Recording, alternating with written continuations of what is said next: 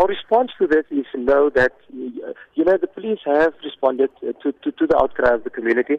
We have deployed extra forces and resources out in the Mamelodi area. There are times when these violence or when violence erupts, and the police will at times be the last to be informed about this. But when we were informed over the weekend, we have deployed extra resources from the provincial officer side.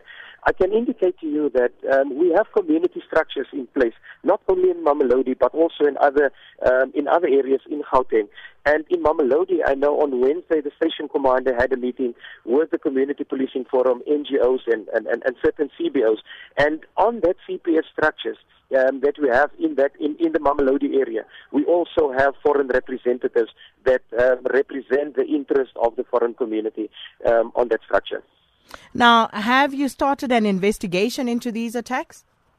Yes, we have started an investigation since Saturday. We started the investigation after the murder and also the attacks on some of the foreigners.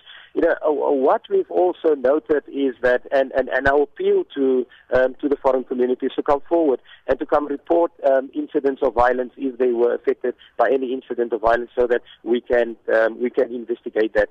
But also previously, and this is why we have constituted these community structures and these forums, is that when foreigners are involved in violence, or when they are marked or robbed, they are, I don't know if they're scared to come to the police, but at times when they come and report these incidents, when they are subpoenaed to go to court, they are just nowhere to be found, or they don't want to go to court.